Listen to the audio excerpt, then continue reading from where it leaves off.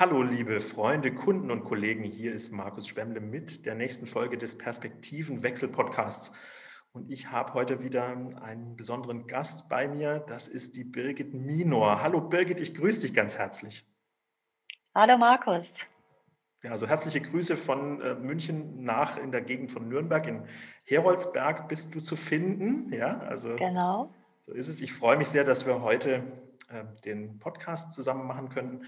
Und so viel sei ja schon mal verraten. Ich nenne mal jetzt eine erste Arbeitsüberschrift.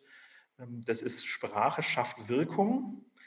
Ich glaube, Sprache ist dein Thema, das dich sehr fasziniert, mit dem du auch gut und gerne mit anderen arbeitest, richtig? Genau so ist es, ja. So, Ich und bezeichne mich selbst als Sprachcoach. Ich habe auch im Vorfeld überlegt, wie stelle ich mich denn vor? Ich bin einerseits systemische Beraterin und Coach und ich bin mit Leib und Seele Coach.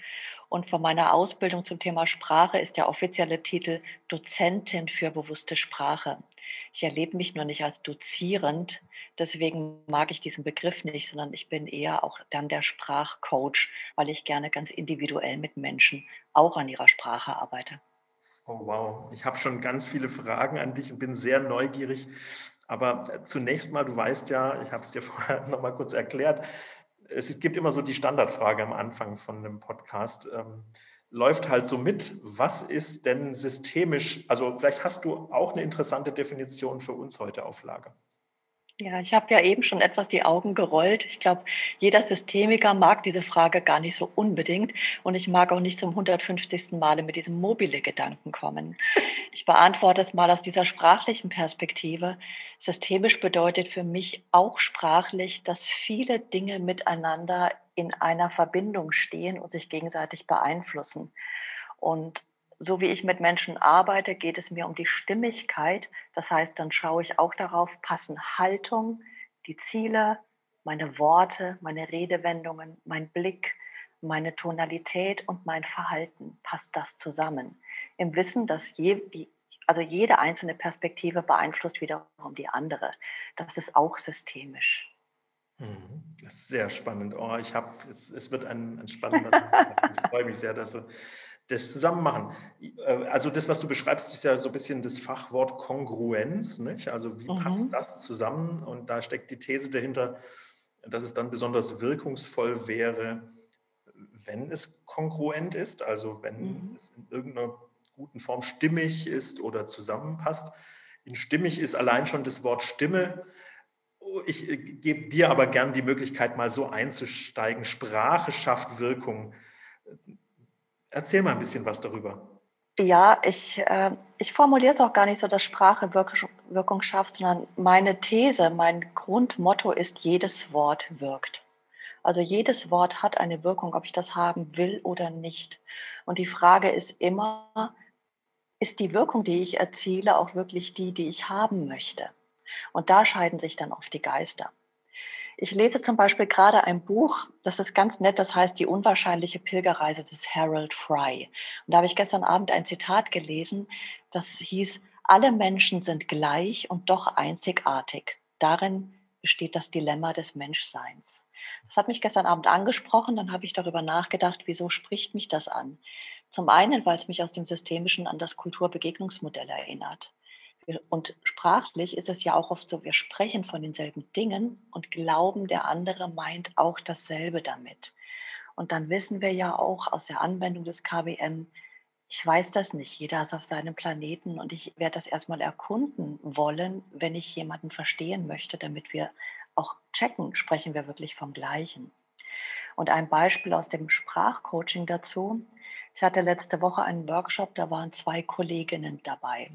Und es ging um das Thema belastende und sorgenvolle Sprache. Also wie belasten wir uns auch unnötig in unserer Sprache. Die eine Kollegin, die hat Lampenfieber, wenn sie eine Präsentation halten soll. Und dann sagt die andere Kollegin zu ihr, mach dir keine Sorgen. Das haben wir dann als Ansprechübung gemacht. Das heißt, sie spricht den Satz wirklich ganz bewusst zu ihrer Kollegin. Und dann fragte ich die Kollegin, wie kommt es denn bei dir an? Und dann sagte sie, gut, kommt richtig gut an. Ich sage, oh schön, schön. Und das ist schon so ein erstes Beispiel, wie wir auch gewohnt sind, auf Sprachmuster zu reagieren. Ich habe dann die Sprecherin gebeten, das umzuformulieren, habe sie gefragt, was willst du ihr denn sagen? Ja, ich will ihr sagen, du schaffst das, Katharina, ich glaube an dich. Ich so, okay, sag ihr das mal. Und dann sagte sie, Katharina, du schaffst das, ich glaube an dich. Und sofort sah ich, dass die Katharina strahlte übers ganze gesamte Gesicht. Dann fragte ich sie, ist das gleich von der Wirkung? Sie hat ja das, mit derselben Haltung hat sie dir vorher gesagt, mach dir keine Sorgen. Und beim zweiten strahlst du und bist ganz gelöst. Und wenn ich mir das noch im Kontext Lampenfieber vorstelle, glaube ich, ist das eine schöne Ausgangslage, um dann auf die Bühne zu gehen. Und dann hat sie auch gesagt, ja, das fühlt sich noch viel besser an. Initial sagte sie, mach dir keine Sorgen, klingt gut, weil sie es gelernt hat zu übersetzen. Und das machen wir alle ganz häufig. Wir haben so viele Floskeln in unserer Sprache, die sprachlich und vom Wert eines Wortes überhaupt nicht auf unser Ziel einzahlen. Und dabei begleite ich Menschen, dass sie sich bewusst machen, mit welchen Worten spreche ich und transportiere ich damit auch meinen Wert, den ich damit verbinde und erreiche ich damit das Ziel, was ich erreichen möchte. Mhm. Das ist ein wunderschönes Beispiel, das du gerade genannt hast.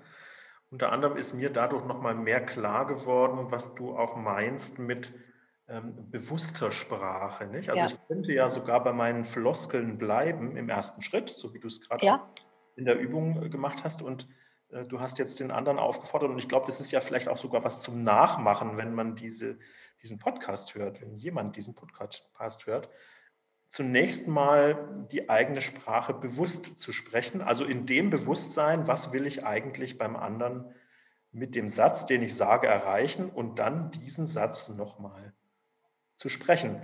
Mir kommt es nämlich auch so vor, wenn ich dir zuhöre, als käme dann vielleicht die Absicht der Sprecherin, also in der anderen Tonalität, also in dem bewussten Sprechen vielleicht schon mal anders an, möglicherweise, ich war nicht dabei.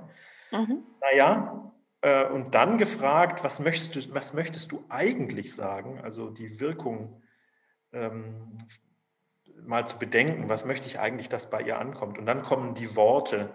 mhm. Du hast jetzt hier schön gezeigt, ne, wie spreche ich? Dieses Wie kann sich schon in der Wirkung verändern, kann schon die Wirkung von Sprache verändern. Und dann auch nochmal, was ich sage, was ich bewusst sage, kann die Wirkung verändern. So hört sich für mich an. Genau. Ja, und mir ist auch immer wichtig, klarzustellen, schon zu Beginn eines Workshops, einer Zusammenarbeit, dass ich nicht der Richter oder die Richterin bin, die sagt, das ist richtig und das ist falsch. Und meine Haltung ist wirklich genau die, ich höre, wie Menschen sprechen, ich frage sie nach ihren Zielen, ich will wissen, was willst du für ein Bild von dir zeigen, was verkörperst du, was ist dir wichtig? Und dann höre ich darauf, passt das zusammen, wie du dich sprachlich zeigst. Und insofern mache ich Angebote.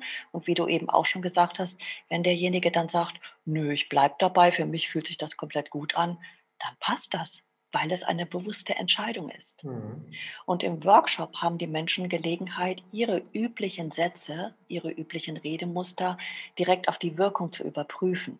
Das machen wir ja im normalen Alltag nicht, dass ich sofort nachfrage, wie kam das denn jetzt bei dir an? Es sei denn, ich bin in einer bestimmten Rolle, einem bestimmten Auftrag. Nur normalerweise reden wir so, wie uns der Schnabel gewachsen ist. Und das ist, ich würde behaupten, zu 80% unbewusst. Wir haben die Sprachmuster, mit denen wir groß geworden sind.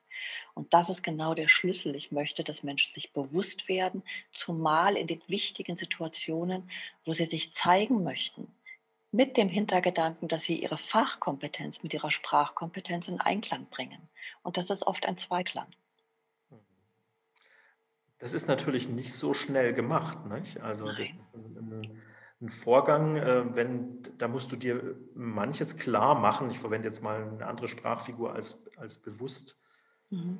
machen, überhaupt, die Frage: „Was möchte ich erreichen?“ Das nicht? Also, was ist eigentlich mein Ziel?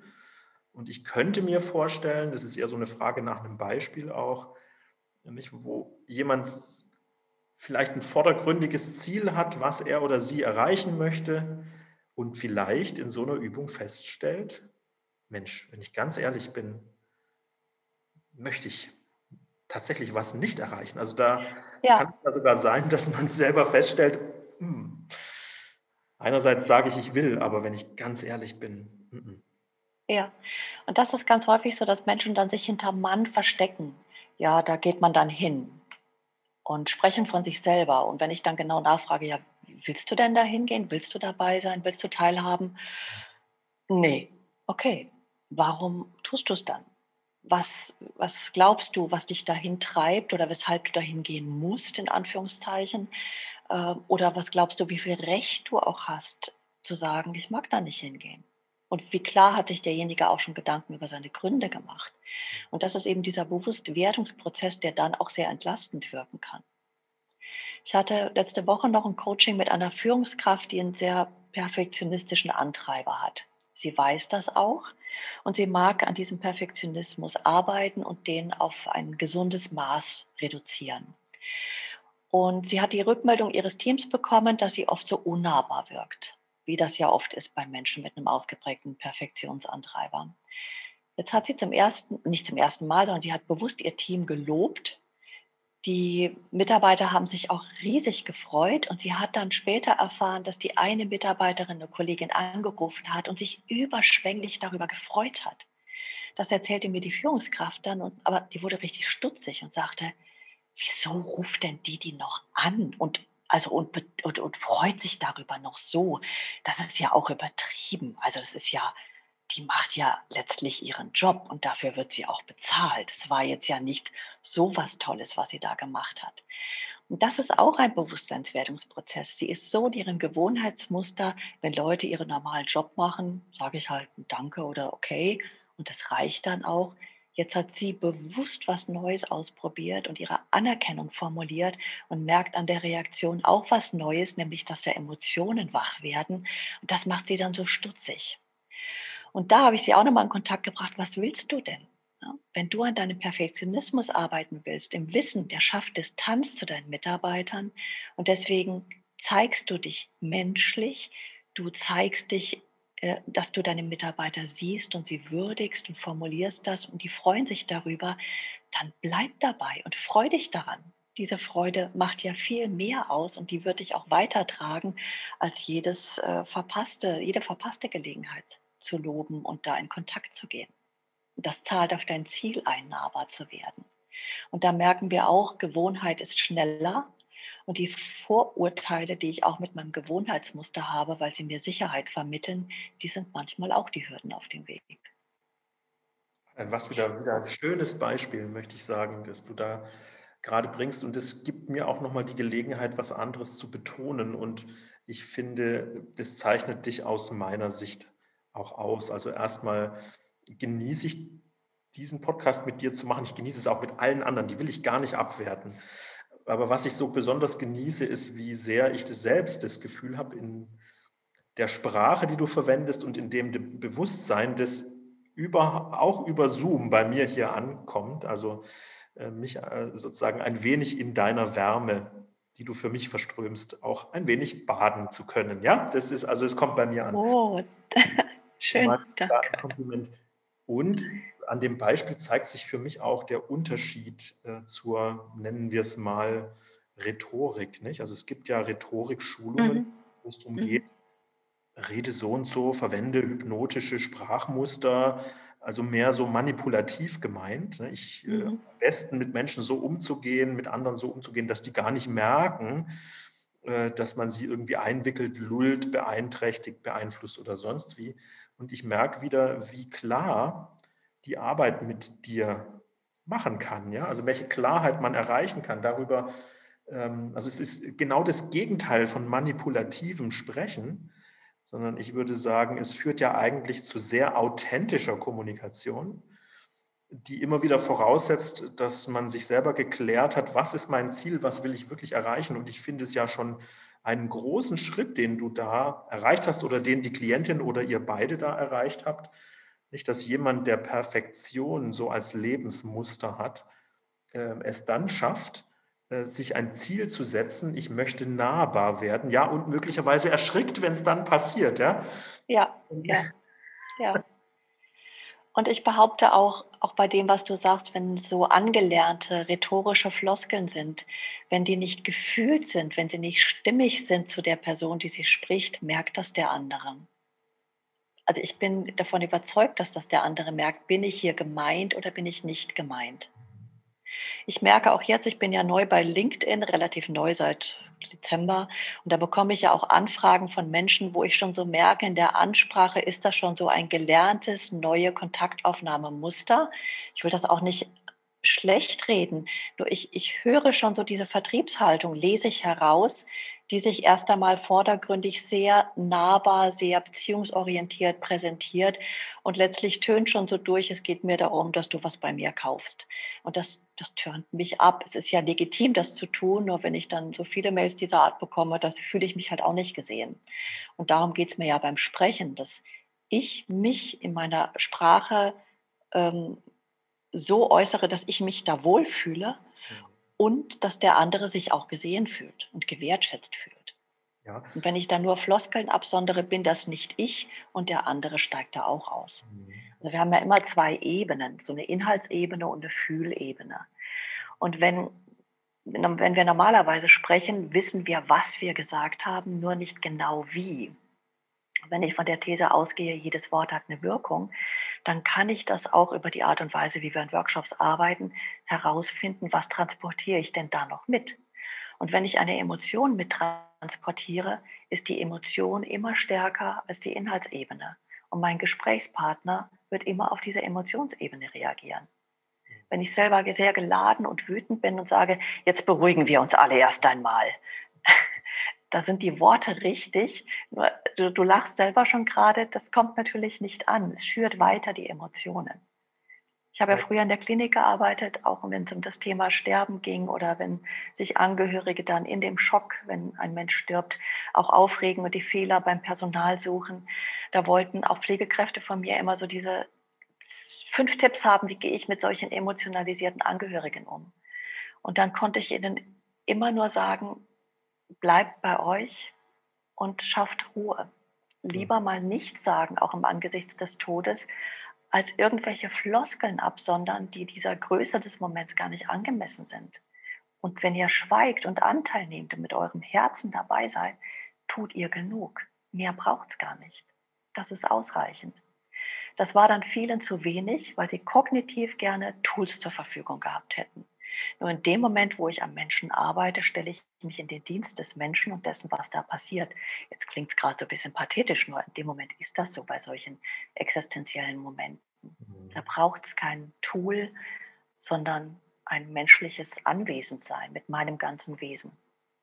So gesehen schaffst du ja ganz viele auch existenzielle und ich nehme noch ein anderes Wort in den Mund, wesentliche Momente. Ne? Also Ja. wo man wirklich ganz wesentlich, also als Wesen bei sich anwesend, ist ja schon mehrfach da drin, ist. Mhm. Und klar ist es gibt jetzt wenig Wesentlicheres als da, wo gestorben wird. Da ist, finde ich, ne, das ist ja so ein Kontext, da fürchten sich viele aus vielen unterschiedlichen Gründen vor und trotzdem ist es ja ein Moment oder sind es Kontexte, da geht es um was ganz Wesentliches und vielleicht ist dann auch jedes Wort als Floskel zu viel in so einer Situation. Nicht? Was willst du da sagen, außer Wesentliches?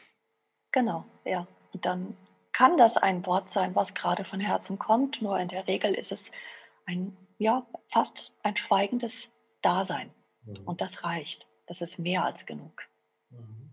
Das setzt voraus, dass man aber auch nicht innerlich sich dann verabschiedet. Ne? Es ist ja auch dann oft so, ach, ich habe dann auch irgendwann Feierabend, ach, wäre ich nur bei meinen Kindern.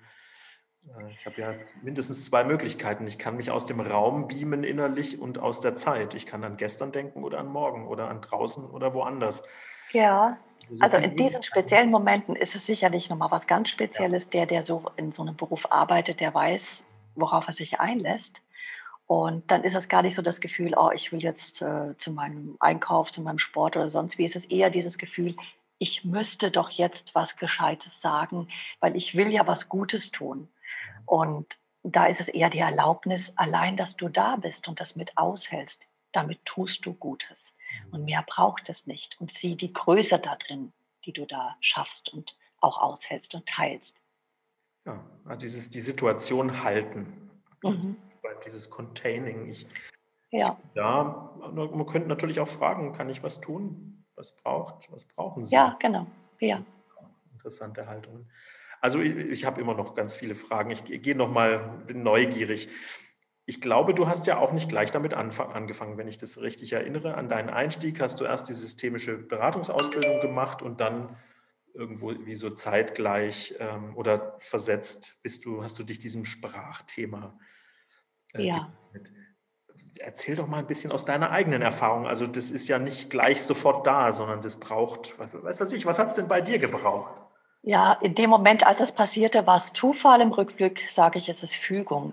Ich habe 2000 meine systemische Ausbildung abgeschlossen am ISB und 10 Jahre später habe ich erst angefangen mit der Ausbildung in diesem Lingua Eterna Institut. Und ein Auslöser war das, dass ein Freund solche Sprachkarten mitgebracht hat zu uns nach Hause.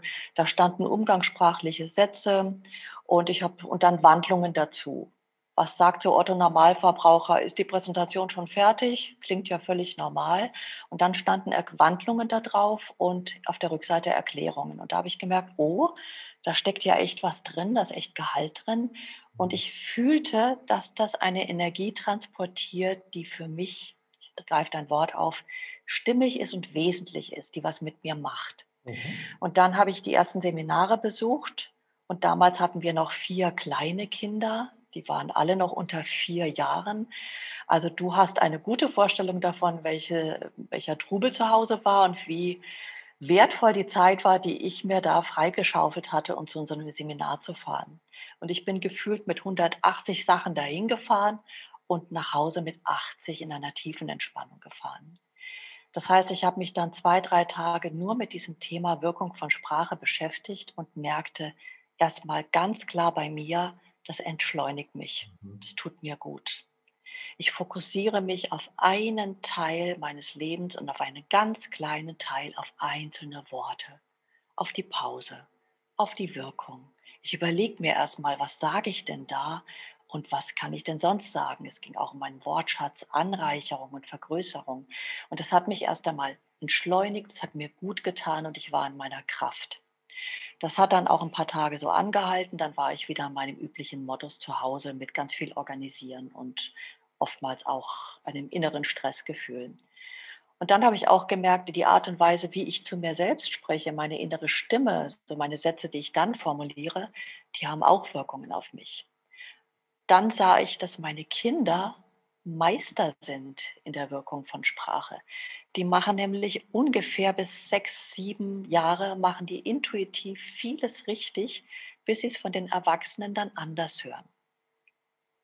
Das ist zum Beispiel, was ich ganz oft auch bei Eltern höre, dann sagt so ein Kind: „Ich will was zu trinken.“ Und die Eltern greifen korrigierend ein: „Das heißt nicht, ich will, das heißt, ich möchte.“ Okay, und dann lernen sie: „Ich möchte.“ Wenn ich weiß, das möchte der Konjunktiv von mögen ist, sage ich: „Nee, die dürfen das auch wollen, weil sie haben Durst und sagen: ‚Ich will was zu trinken.‘“ Natürlich ist das auch eine Frage der Haltung und der Tonalität. Wenn ein Kind sehr fordernd sagt: „Ich will was zu trinken, gib mir jetzt“, ne? Dann sage ich auch: „Du, der Tonfall passt mir nicht.“ Nur Kinder dürfen auch was wollen dürfen.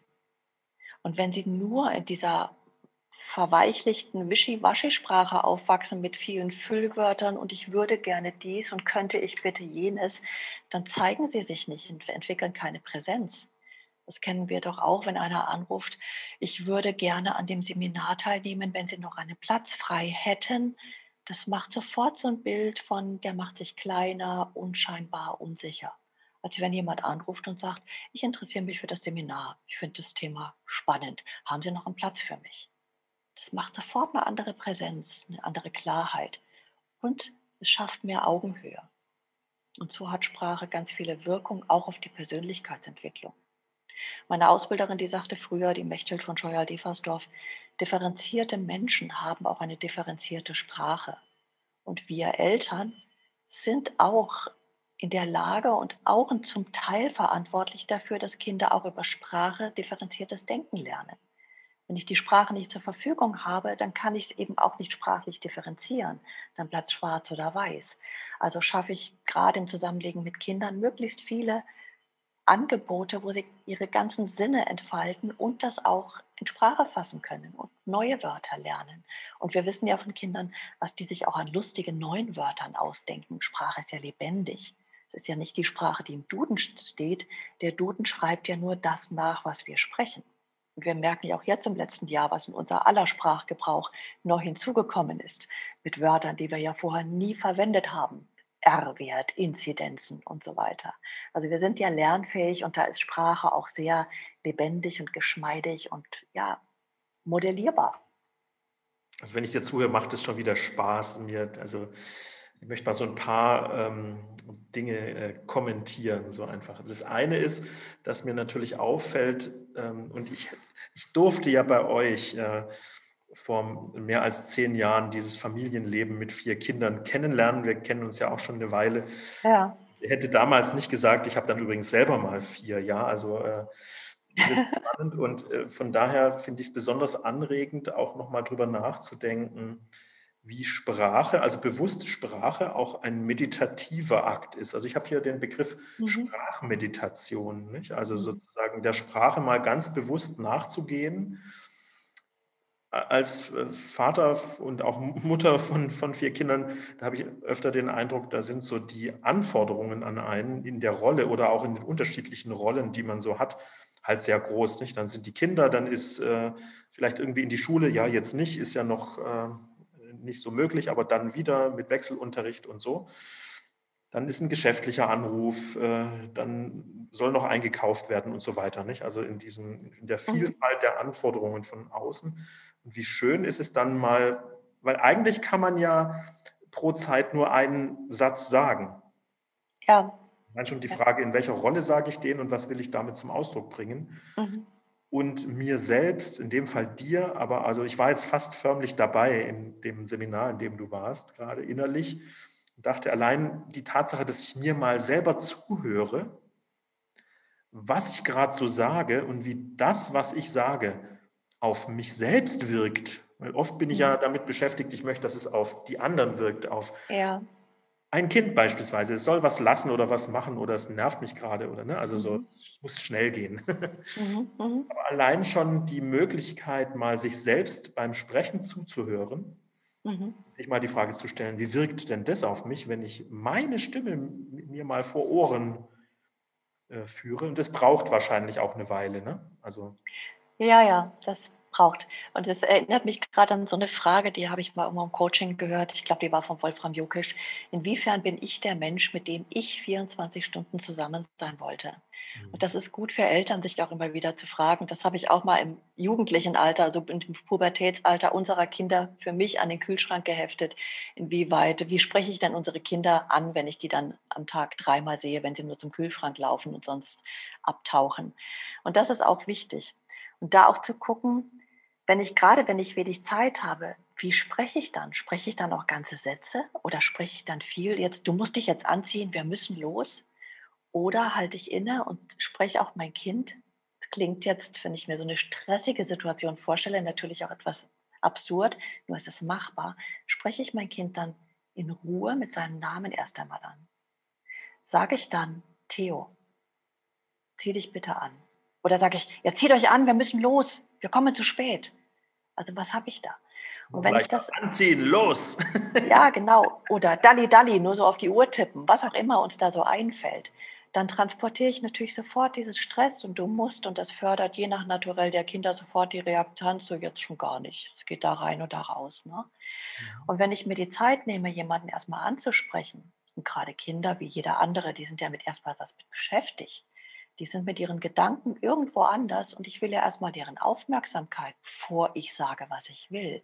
Und diesen Teil überspringen wir oft. Wir geben sofort die Kommandos rein, die Anweisung, mach das jetzt und werden dann ungeduldig, wenn sie nicht reagieren. Also spreche ich den erst mal mit Namen an und schaue, dass er mich anschaut. Und erst dann ist der Kontakt gesichert. Wenn es mir dann noch gelingt, den Namen auch liebevoll auszusprechen, zumindest respektvoll, auch wenn ich in Eile bin, und dann sage, zieh dich bitte an, dann habe ich eine viel höhere Wahrscheinlichkeit, dass die Person auch reagiert. Und wenn es mir dann noch gelingt, mir selber dabei zuzuhören, wie ich das mache und mir vielleicht am Abend sagen kann: „Mensch, heute hast du es wirklich mal richtig gut gemacht.“ Also, Ja, im eigenen Ohr, ja? Also, die mhm. Anerkennung, die ich mir dann Ja, auch selber geben kann, weil es ist mit Kindern, ich gebe dir total also recht, geht gar nicht so sehr um richtig oder falsch. Ich erlebe das auch, nein, wenn ich selber ruhig bin und wenn mir das gelingt, in der Art die Augenhöhe herzustellen und wie oft habe ich auch die Momente, die etwas Unedlen, ja, die, jetzt muss es schnell gehen. Mein Sohn Die dann, haben wir alle, genau. Es gehört wir ja alle, auch ne? dazu, gnädig mit sich selber zu sein und realistisch. Also perfekte Eltern sind ein Ja. Schicksalsschlag, den Spruch kennen wir ja und wir wissen, dass es stimmt. Wir haben alle auch unsere Schuld in Anführungszeichen auf uns geladen, alle unsere Momente, wo wir in unserem Bild, wie will ich Mutter, wie will ich Vater sein, auch versagt haben. Nur das ist ein Moment, dann sind es mal 2, 3. Und dem gegenüber stehen so viele Momente, wo es gelingt und wo ich die beste Version meiner selbst bin, wo ich das Bild von Mutter verkörpere, was ich mir auch mache, was für mich stimmig ist. Und das kommt halt dann genauso in die Waagschale. Und wenn die guten Momente weit überwiegen, halten die Kinder die negativen natürlich locker aus und merken auch daran, ja, Papa und Mama sind auch nur ein Mensch und deren Nerven haben auch Grenzen. Und es gibt Grenzen, logischerweise. Ja, Damit können die schon umgehen. was ich so schön daran finde, ist, wenn man sich auch in den guten Momenten mal selbst zuhört, nicht, dann kommt ja vielleicht auch die innere Stimme, dass du vor den eigenen Ohren auch die Anerkennung dir selber geben kannst. Wie schön ist es, dass meine Stimme ja nicht nur für andere klingt, sondern auch Mhm. für mich. Ja, Insofern ist es ja auch eine Voraussetzung, mit der eigenen Stimme und Sprache zu arbeiten, dass jeder vielleicht auch anfängt, sich erstmal selber zuzuhören. Ganz nach dem Motto, das du gerade genannt hast. Ne? Bin ich der Mensch, mit dem ich 24 Stunden zusammen sein will? In der Familie ist es noch wichtiger als in der Organisation. Aber am Ende des Tages bin ich 24 Stunden mit mir zusammen. Ja?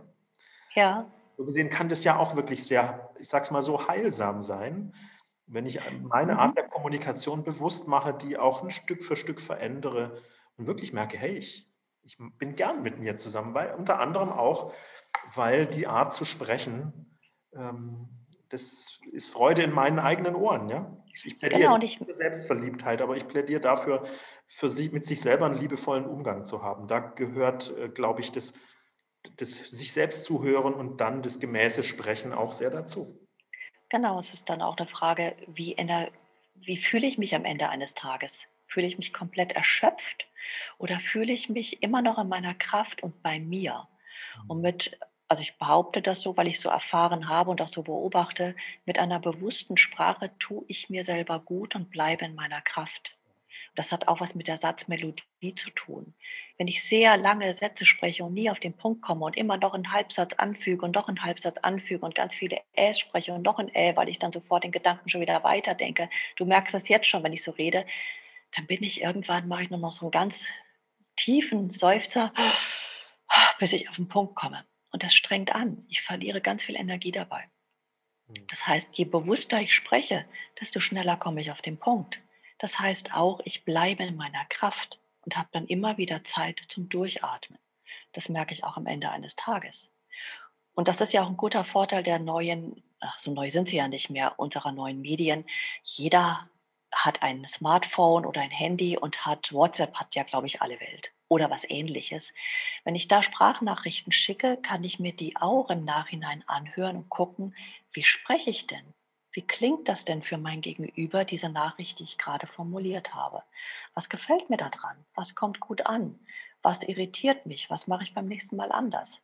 Da kann ich für mich ganz gut abgleichen, wie angenehm ist es für den anderen, wie ich spreche, wie klar ist meine Botschaft, was macht es da mit mir? So, das Konzept, mit dem ich arbeite, fußt ja auf 3 Säulen. Präsenz des Sprechers, Klarheit der Botschaft, ist das, was ich sage, klar und eindeutig statt unklar und vieldeutig und tönt eine Wertschätzung, also ein Wohlwollen mit dem anderen und auch mit mir durch. Das ist so diese 3 Säulen, die ich als Filter über jede Kommunikation legen kann, um abzugleichen, wie ist es denn mit der Präsenz, mit der Klarheit, mit dem Wohlwollen. Und wenn an einer Stelle was nicht stimmt oder nicht in dem Maß ist, wie ich es gerne hätte, dann ja, schaue ich, wie mache ich das besser. Mhm. Und das kann eine ganz spannende Entdeckungsreise sein. Und das wirkt dann wie so ein gesamtpersönlicher Entwicklungsprozess. Es ist nicht nur was für eine Rolle, weil wir Ja. ja Sprache in jeder Rolle als 24-Stunden-Mensch benutzen. Ich habe ja ein bisschen auf deiner Webseite gestöbert und ich kenne dich auch ein bisschen, ja. Und die kann ich allen empfehlen und werde ich auch unten verlinken, sodass da jeder auch nochmal drauf gehen kann, ja, um auch mal zu sehen, wie denn das so ist, wie du mit anderen arbeitest. Wobei ich finde, wir haben hier auch schon so viel von dir gehört und also das wirkt ja jetzt auch schon. Und es geht ja nie allein um die Botschaft an sich oder nicht das, was dann hinten bei dem anderen rauskommt, sondern ich habe wirklich das Gefühl, die Menschen, die bei dir sind, die auch in dem Film, in dem YouTube-Film zu sehen sind, die kommen wirklich sehr viel mehr zu sich. Also Präsenz auch bei sich sein und kommen zu Themen, die auch hinter ihren Anliegen stehen, klarer zu kommunizieren. Insofern Ja, ist es immer beides oder alles drei mit Sicherheit, nicht? Also sozusagen die Arbeit an den Botschaften selbst ist aber auch immer die Arbeit an mir, nämlich dem, der spricht, und beides mehr miteinander in Einklang zu bringen und dann noch dieses Thema Wohlwollen, da komme ich gerne gleich auch nochmal drauf. Aber so wirkt es auf mich, ja? ja, da sind wir wieder bei dem Thema Kongruenz, dann ist es stimmig. Und jeder trägt auch seine Lebensthemen auf seiner Zunge. Und in den Workshops kommen Menschen zu sich, weil es eine Fokussierung auf den Augenblick, der jetzt gerade ist. Es ist wie eine sprachliche Achtsamkeitsübung. Im vorletzten Einführungsworkshop, den ich hatte, da war ähm, ein Referent von der Lehrerausbildung, der den ganzen Tag schon Meetings hatte, ein Meeting nach dem nächsten. Und dann war noch mein Einführungsworkshop, auch Online-Meeting von 17 bis 18:30 Uhr. Und der ist da schon eher geschafft rein und dachte, oh Gott, jetzt das auch noch. Ich bin schon seit heute früh um 8 drin. Und sein erstes Wort, nachdem es zu Ende war, bei der Schlussrunde, sagte er, du, ich habe vorher gedacht, oh Gott, das auch noch. Und ich merke, mir geht's gut. Das tat mir jetzt so gut Mhm. und ich bin voll in meiner Kraft. Der geht jetzt entspannt in den Abend. Das ist kein Verdienst von mir. Das ist eine Wirkung dessen, dass ich mich auf eine kleine Sache konzentriere und vor allen Dingen in mich hineinhöre. Wie geht es mir denn damit? Wie ist das für mich, wenn ich das spreche? Dann überprüfe ich das im nächsten Schritt, was kommt beim anderen an. Und das ist wie eine Achtsamkeitsübung. Ich bin komplett im Hier und Jetzt und das alleine entschleunigt und tut gut. Wunderbar. Also man kommt fast automatisch zum Wohlwollen. Also mindestens mal mit sich und dann vielleicht auch dem anderen. Wie so eine Positivspirale. Ja, ja, das ist natürlich schön, wenn sich dann so positiv weiterspinnt, so wie so 'n Dominoeffekt gibt. Ja. Manchmal gibt es ja Situationen, da fühle ich mich jedenfalls auch nicht als beste Version meiner selbst. Was würdest du mir empfehlen in so einer Situation? Besser schweigen als sprechen? Also, zum einen denke ich, das wird immer wieder so sein. Wir sind einfach Menschen und wenn Ja. die ab und zu vorkommen, ist das so. Wenn es bestimmte Triggersituationen sind, würde ich dich jetzt als Sprachcoach fragen: „Was sind das denn für Trigger, die bei dir was auslösen?“ Was ist es denn da genau? Und allein dieser Bewusstseinsprozess auch hier, sich klar zu machen, was ist es denn, was mich da antriggert und womit hängt das denn zusammen? Das hilft schon mal, da aus der Situation rauszukommen und dann auch zu überlegen, was wäre denn dann, wenn ich jetzt so mit Abstand drauf schaue, was wäre eine angemessene Reaktion? Was will ich? Und auch also das ist für mich ganz oft die Frage, was willst du denn? Willst du das Gefühl loswerden? Willst du dem anderen was mitteilen? Und was ist es? Was versprichst du dir davon? Und sich darüber klar zu werden, lässt sich dann auch die richtigen Worte oder die Haltung dazu finden. Mhm. Nur oftmals vergessen die Leute, welches Ziel sie haben. Und das Manchmal haben wir klärt so schon ganz viele, ne? vieles. Manchmal haben Bitte? wir so viele Ziele. Da gibt es das eine Ziel, das die Rolle verkörpert. Jetzt bin ich selber auch Geschäftsführer. Ne? Dann geht es darum, dass ich auch das Gefühl habe, dass zum Beispiel Mitarbeiter von mir Bedürfnisse haben, Ja. denen ich auf eine Art auch gerecht werden will. Und am Ende von langen Arbeitstagen kommt es sogar bei mir vor, dass ich auch mal eigene Bedürfnisse habe. Und dann kommt es zu diesem inneren Widerstreit. Ne? Wie viel Zeit will ich mir jetzt noch in aller Ruhe und Gelassenheit für eine Mitarbeiterin und einen Mitarbeiter nehmen, wo ich doch selber das Gefühl habe, oh, am liebsten würde ich gerne raus einen Spaziergang machen. Nicht Ja. gleich in die Familie, weil die haben auch alle so viele Bedürfnisse. Mhm. Nicht? Mhm. Ich finde, da bin ich ein großer Fan von Transparenz. Nicht, dass mir das immer gelingt, nur wenn ich es jetzt so höre, kommt mir sofort die Idee, mach es transparent. Sag, du, ich höre gerade, dass du jetzt mit mir über das Thema sprechen möchtest. Ich bin jetzt gerade im Widerstreit. Ich bin erschöpft vom Tag. Am liebsten würde ich jetzt raus und noch eine Viertelstunde an der frischen Luft sein und merke, dass ich so innerlich so ungeduldig werde. Und das wird dir auch nicht gerecht. Allein das bringt deinen Gesprächspartner schon dazu zu sagen: „Okay, du, mir reichen 5 Minuten oder es reicht mir auch, wenn wir morgen früh, wenn es für dich passt, dass wir morgen früh zum Start darüber sprechen.“ Also, da wird es immer eine Richtung in Lösung geben, Eine schöne weil wenn Rahmenbedingung du dann auch gemacht bitte? hast. Du hast jetzt gerade eine schöne Rahmung mir angeboten Ja. oder geschenkt, ja, also die ich machen könnte, um ein Gespräch einzuleiten, damit ich vielleicht das zwar führen kann, aber nicht auch in diesem Abgleich von Bedürfnissen. Ja, schön. Ja, und du weißt ja selber auch als Berater, wenn du die Dinge benennst, die du beobachtest als Berater und wenn du sie aussprichst, bekommen deine Klienten diesen Metablick und bekommen selber nochmal Ideen. Ach, so nimmt der das wahr. Ja, das hängt bei uns mit dem und dem zusammen oder ich bekomme jetzt die Idee, das so und so zu machen. Mhm. Das ist dieses Benennen, was gerade ist. Und das schafft dann auch wieder den Ausgangspunkt für Lösungen. Weil wenn du dann ungeduldig bist und, wie es ja jetzt inzwischen immer so heißt, du haust es dann raus, dann kommt eben wiederum diese emotionale Qualität an und dann beim Mitarbeiter eher das Gefühl, ja, der ist jetzt genervt von mir, der hat mich die ganze Woche schon so komisch angeguckt, na, dem gehe ich mal lieber auf den Weg oder der war mit diesem, jenem. Da geht ganz viel Spekulation los, ohne Not. Ja. Ich hatte auch noch in einem Workshop, hat auch ein Geschäftsführer gesagt, er sagt öfter so „keine Ahnung", wenn er keine Ahnung hat von, wenn ihn ein Mitarbeiter irgendwas fragt. Und das ist für ihn ganz normal. Und dann haben wir das mal als Ansprechübung gemacht und der hat mal zu 3 Leuten gesagt: „Ja, keine Ahnung." Dann gab es 3 unterschiedliche Varianten, was bei den Leuten ankam. Der eine sagte: „Gut, der hat keine Ahnung, das weiß er gerade nicht und alles gut." Der nächste sagte: „Ja, der sagt das jetzt bloß, weil er mit mir nichts zu tun, weil ihm das jetzt nervt, weil er Das jetzt kam keine bei mir Lust auch hat grad darauf." an, ja. Ne? Ja, er ist genervt von mir. Und je nach Persönlichkeit, wie sicher ich mich im Unternehmen fühle, wie sicher ich mich in meiner Stelle fühle, wie sicher ich mich mit meiner Arbeit fühle, habe ich ganz andere Anknüpfungspunkte, wie ich das interpretiere. Alleine nur ein „keine Ahnung." Und dann habe ich ihm angeboten, sag einfach: „Das weiß ich nicht", auf die Frage, die du gestellt bekommen hast. Und Mhm. allein das in einem ganzen Satz sprechen, schafft eine ganz andere Wirkung. Mhm. Mitarbeiter fragt dich was und du sagst: „Das weiß ich nicht", mit dem Blickkontakt. Mhm. Es wirkt komplett souverän und da ist viel weniger Anlass für Spekulation auf einer Beziehungsebene da. Das ist die Wirkung von ganzen Sätzen. Das habe ich auch erst mal gelernt, dass das echt 'n Unterschied macht. Ja, haue ich da was raus oder spreche ich in ganzen Sätzen mit 'nem Blickkontakt? Das macht sofort 'ne andere Wirkung. Wir haben leider in vielen Kontexten diese Kurzkommunikation uns zu sehr angewöhnt. Und wenn ich von wir spreche, dann meine ich zum Beispiel auch in so Medien wie WhatsApp. Nicht? Dann sind die Daumen, können nicht schnell genug tippen und weil es dann schnell gehen muss und wenige Worte genügen, ist ja auch so eine Art zu kommunizieren, so Kurzkommunikation mit, Ja. aber so viel untergeht, merke ich. Ja, da geht einerseits viel unter und andererseits bietet gerade diese WhatsApp-Kommunikation, die ist oft so stark der Auslöser für Fehlinterpretationen auf einer Beziehungsebene. Das merke ich auch in meinem Umfeld. Da sind kurze, knappe Antworten, die finde ich eigentlich auch gemäß für so ein Medium. Nur wenn ich daraus Beziehungsableitungen mache, Aussagen über den Beziehungsstatus, da warne ich immer davor: „Bitte, sobald ihr euch persönlich abgewiesen, angegriffen fühlt, greift lieber zum Telefonhörer und klärt das, bevor es in euch gärt, weil dann werde ich immer noch mal weiter Bestätigungen finden."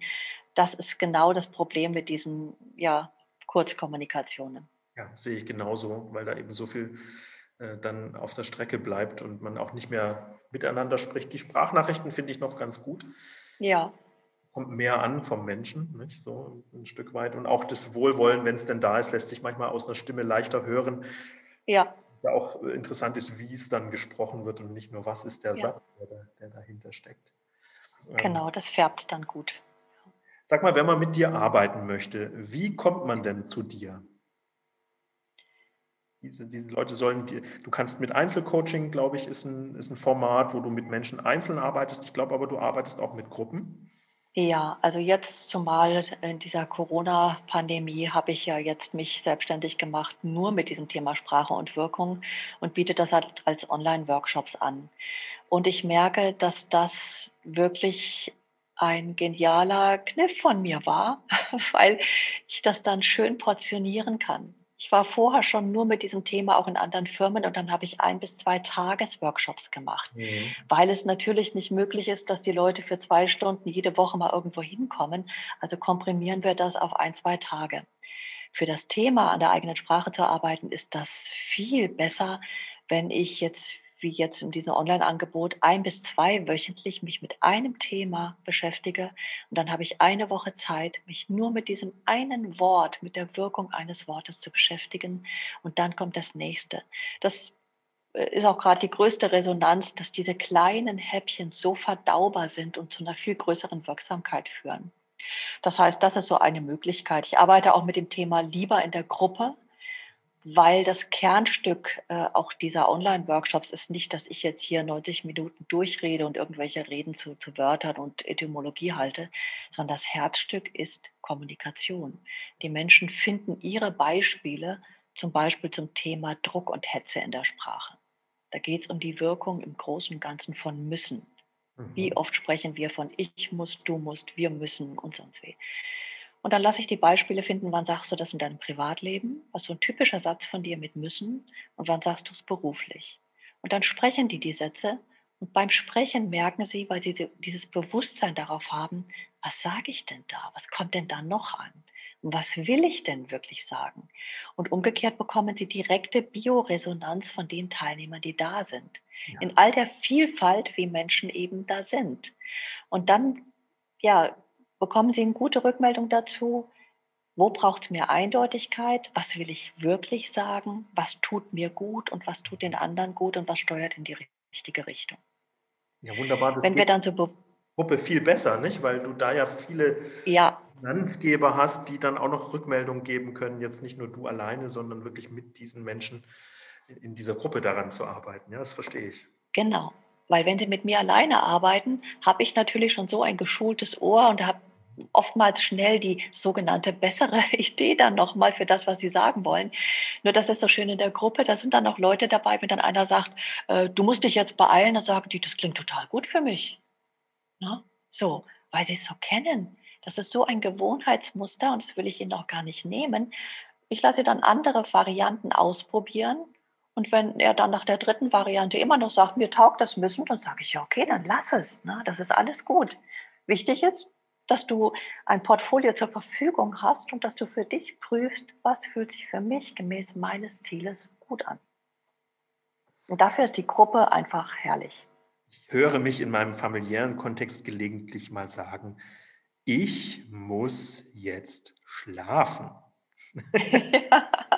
Also jetzt gerade nicht, ich bin voll wach, nicht? Also es ist natürlich auch ich habe mal gelernt von einem Coach, der hat mir mal gesagt, ich erlaube mir ja auch immer wieder selber, mich begleiten und stärken zu lassen. Ich finde, das ist wichtig.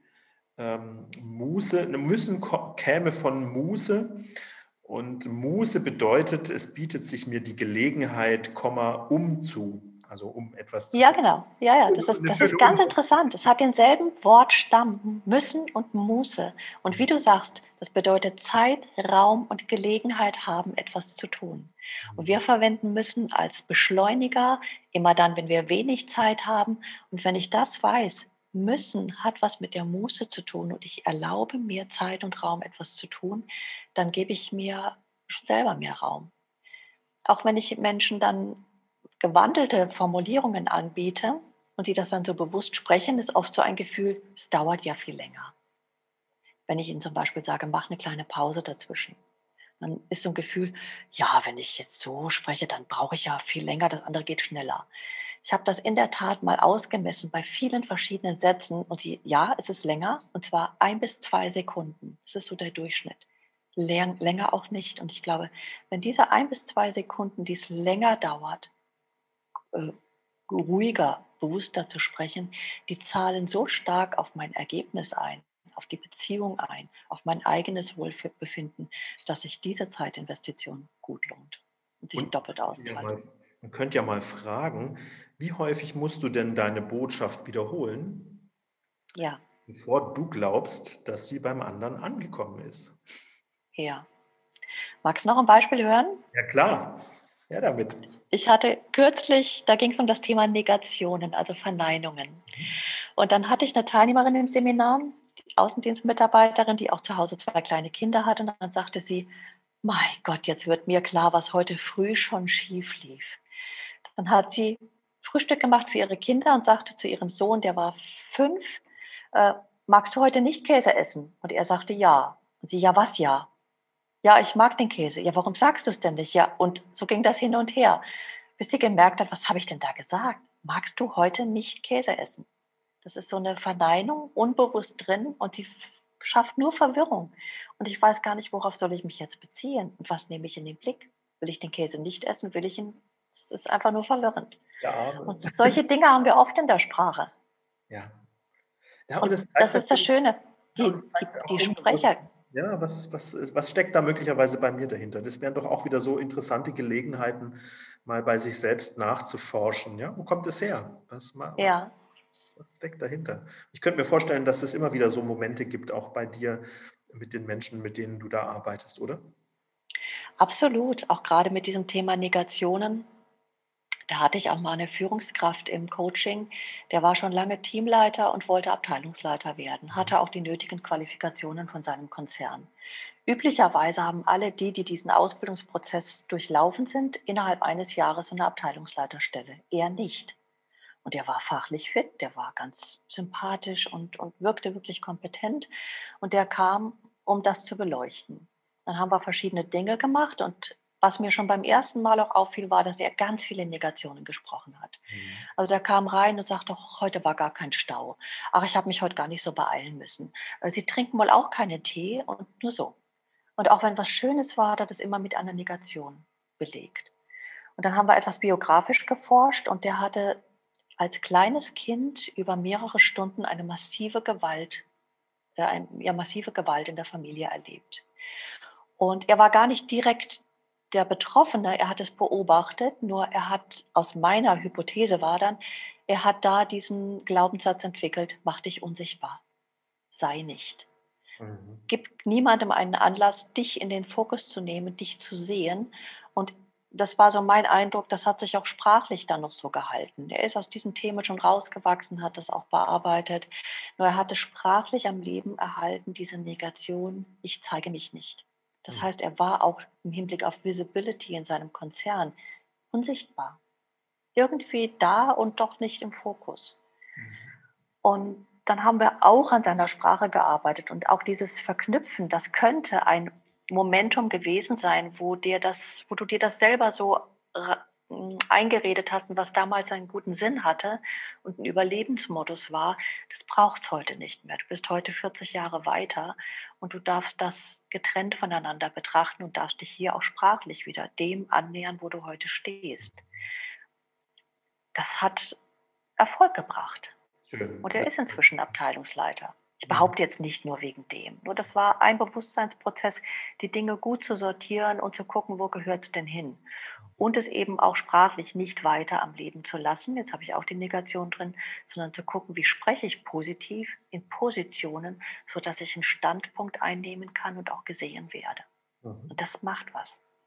Absolut, kann ich sofort nachvollziehen, ja, dass der dann auch wirklich sichtbar wurde, indem er sich sprachlich positioniert hat und Ja, indem er sich nicht, jetzt kommen wir in die doppelte Verneinung, ja, ähm, ja, genau. hineingibt, ja. Ach, das ist so spannend, weil es, ne, wie du sagst, er hat was am Leben erhalten, was innerlich eigentlich schon, für ihn quasi abgearbeitet, bearbeitet war, aber die Sprache Ja, doch nach außen transportiert, auch wenn ja. es ihn vielleicht gar nicht mehr als ganzen Menschen so ausgezeichnet hatte. So habe ich es Mhm. verstanden gerade, ja. Genau so ist das, ja. Also, und auch darum, das könnte ja auch noch mal interessant sein, was transportiert sich in meiner Sprache, wo ich denke, ich bin innerlich schon viel weiter. Also, wie kommt mein Ja, Ausdruck dem wie wird der dem gerecht, der ich, für mich vor meinen Ohren und Augen zu sein scheine? Das ist doch auch sehr spannend, ja. Damit ich das mich ist ganz wirklich spannend. authentisch ausdrücken kann, ja, so. Mhm. Es könnte ja die Einladung sein für alle, die dir jetzt und uns zuhören, sich einfach mal bei dir auf die Webseite zu begeben und mit dir jetzt sogar übers Internet in Kontakt zu treten. Und weil das bieten diese Möglichkeiten, auch wenn Corona bedeutet, dass wir manchmal zwar gerne, lieber würde ich mit dir in diesem wunderbaren Raum in Maxenlohe sitzen, eurem Workshop- und Seminarraum, als es online zu machen. Naja, geht jetzt nicht anders, dann machen wir es halt so. Ja, genau. Und das ist es ja auch. Wir wissen ja alle, live wäre jetzt alles viel schöner, nur es geht wirklich auch wissen wir ja beide, es geht sehr, sehr viel, auch sehr, sehr gut online. Und es hat auch was für sich, auch mit diesem Thema Sprache, auch für sich in seinem geschützten Raum zu sitzen. Mhm. Weil wenn ich spreche, zeige ich mich ja auch. Ich zeige was von meiner Persönlichkeit. Wenn ich mich von etwas sprachlich verabschiede, ist das auch etwas, was ich von mir verabschiede. Vielleicht frühere Anteile. Der Mhm. Schulz von Thun hat ja mal gesagt, Worte sind kleine Kostproben meiner Persönlichkeit. Und das, was ich jetzt schon 20, 30, 40 Jahre lang als Teil meiner Persönlichkeit auch ausgesprochen habe, wenn ich dann merke, das passt heute nicht mehr zu mir, verabschiede ich mich davon und mache Platz für was Neues. Und auch dafür kann das ein guter Vorteil sein, zu Hause in meinem geschützten Raum mich mit meiner Sprache zu beschäftigen. Mhm. Mhm. Da sind meine Ohren der beste Maßstab dafür, ne? Damit es mir Mhm. überhaupt mal bewusst wird, was ich da so spreche. Das klingt wunderbar. Ich finde, danach kann ehrlich gesagt gar nicht mehr viel kommen. Oder hast du noch ein Thema, das du noch besprechen willst? Ach, ich könnte jetzt mit dir noch über ganz viele Facetten der Sprache sprechen, nur ich glaube, das Wesentliche haben wir auch wirklich besprochen. Und ja, wer daran Lust und Interesse hat, der darf auch einfach zu einem Einführungsworkshop kommen. Die sind bewusst, die kosten 9 €. Also das ist nicht die Welt, nur das ist mir wichtig, dass Menschen dann mit mir arbeiten, wenn sie wissen, wie arbeite ich denn und passt das zu dem, was ich herausfinden möchte. Und das ist eine gute Möglichkeit, da mal reinzuschnuppern und das für sich selbst zu prüfen. Also mal die Passung zu prüfen. Genau. Jetzt habe ich doch noch einen am Ende, merke ich. Was ist es? Ich gehe mal auf eine Berufskrankheit. Ich Ja. sage mal, von mir und von manchen von uns, die systemisch beraten gelernt haben. Der Konjunktiv. Nicht? Also ich habe ja gelernt Ja, ja. in meiner Ausbildung, unter anderem beim Bereich Hypothesen bilden als professionelles Werkzeug der Erweiterung von Möglichkeiten. Nicht immer nur zu sagen: „Und du bist und du hast“, also diese Zuschreibung Mhm, zu mhm. produzieren, sondern in Möglichkeiten zu sprechen. Ja. Gleichzeitig, ist es natürlich so eine Sache, wenn ich anfange, in Konjunktiv zu sprechen: „Ich würde, ich hätte, ich könnte, ich sollte“, ist es so oder, „man könnte“, noch schlimmer, ist es auf einmal so wenig greifbar, ne? Auch das finde ich noch mal interessant. Ja, also das sind 2 Teile, die du ansprichst. Das eine ist ja, als Berater, wenn ich Menschen oder Organisationen begleite, will ich die ja ein Stück weit begleiten in einen Zustand, den sie jetzt noch nicht haben. Irgendwas ist es ja immer, wo sie hinwollen, wo sie jetzt noch nicht sind. Also kann ich das mit dem Konjunktiv schon mal probehalber zur Verfügung stellen. Und da passt er hin. Der Konjunktiv eins ist das ja hätte, könnte, sollte, würde, ist ja ein Irreales, eine Möglichkeitsform. Das heißt, ich kreiere eine Zukunft, wie sie möglich ist und wie sie jetzt noch nicht da ist. Insofern passt es, wenn du sagst, wie wäre es denn, wenn? Schwierig ist der Konjunktiv, wenn ich in meinem normalen Leben ganz viel von diesem hätte, könnte, würde. Ich würde mich gerne da anmelden. Ich würde gerne jetzt zum Kaffee gehen. Ich würde gerne mit dir in die Mittagspause gehen. Das macht so schwach und so klein. Und da zeige ich mich dann selber auch so schwach und klein. Das ist so schwammig. Und da ist es viel schöner, wenn ich dann klar spreche, ich mache um 12 Mittagspause, magst du mitgehen? Oder begleitest du mich? Oder ich melde mich jetzt da an. Oder so Klassiker ist ja auch in der Beziehung, wenn ich sage jetzt mal dieses Klischee Mann, Frau. Frau sagt, ich würde gerne am Wochenende ins Kino gehen. Mann reagiert nicht. Ja, was ist? Oder er sagt, ja, dann ich nicht. Was ist dann?